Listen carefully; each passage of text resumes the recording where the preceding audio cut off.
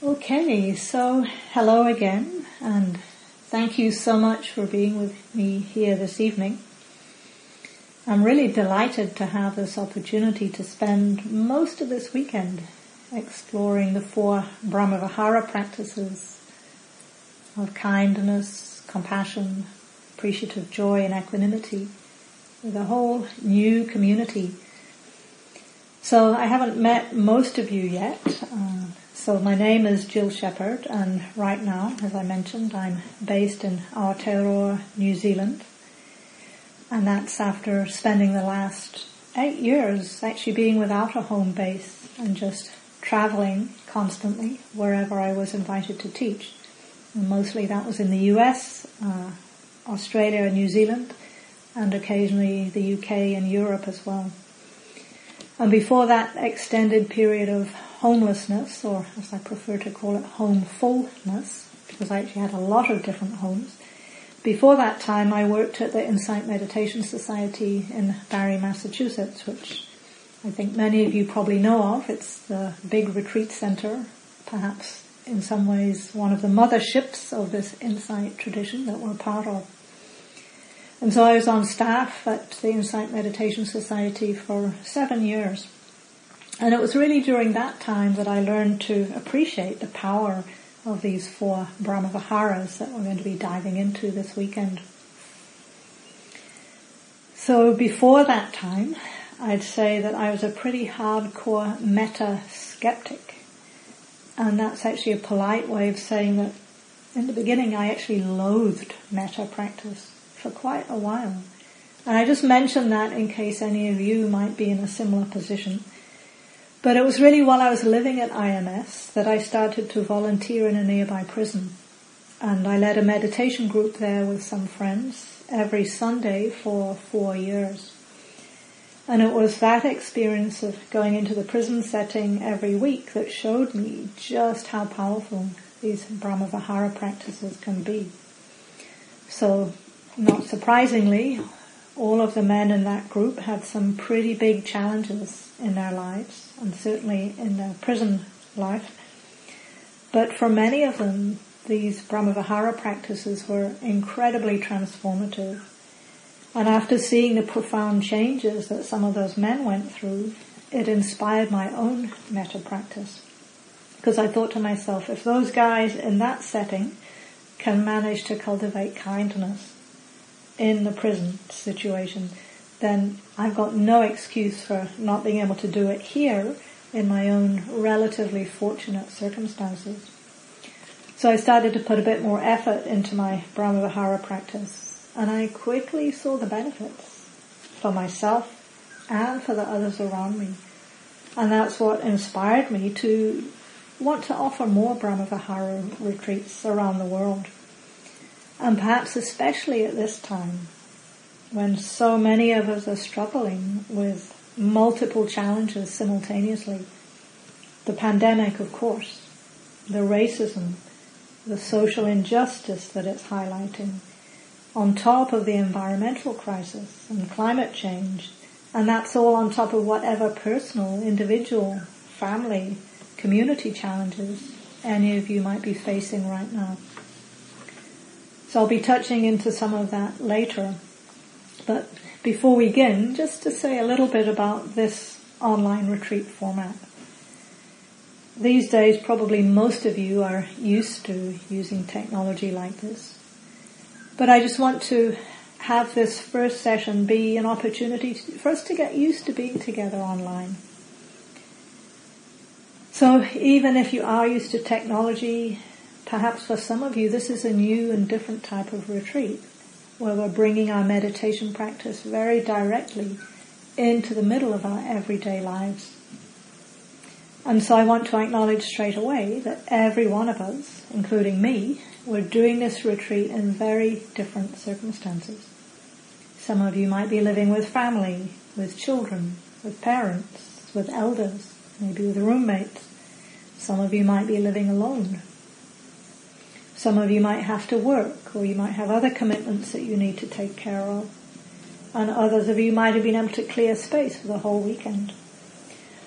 So my intention is to make space for whatever your current situation is, but as best you can to attend the 3 teaching sessions every day.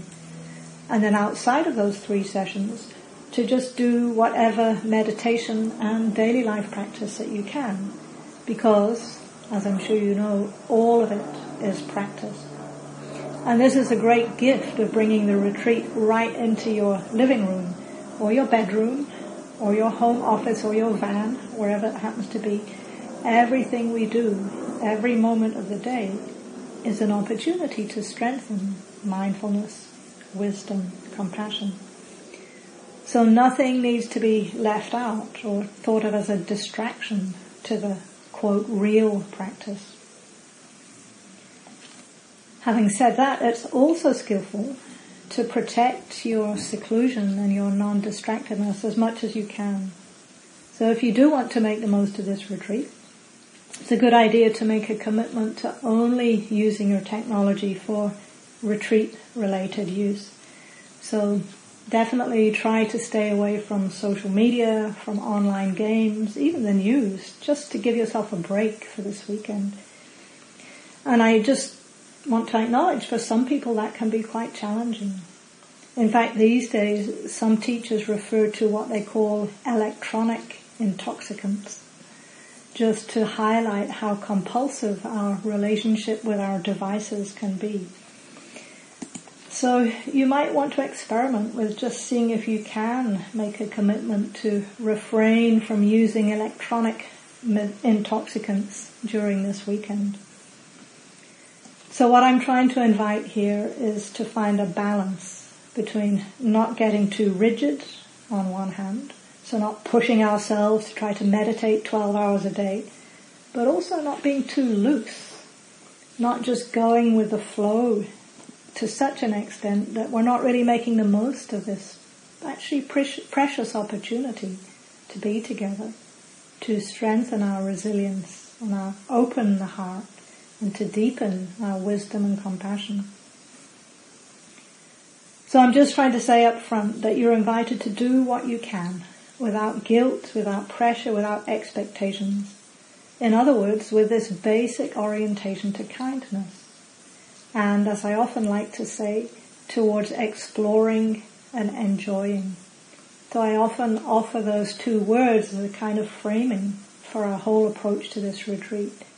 So rather than fretting about getting things right or trying to succeed or achieve or be perfect, just give yourself time and space to explore and enjoy, and to allow these beautiful heart qualities to emerge naturally as and when they're ready.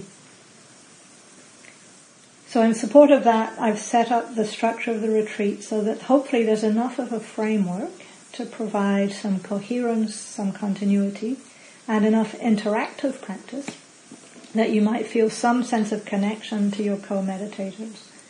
And then within that, there's also enough flexibility that you can do as much formal meditation practice as your circumstances allow.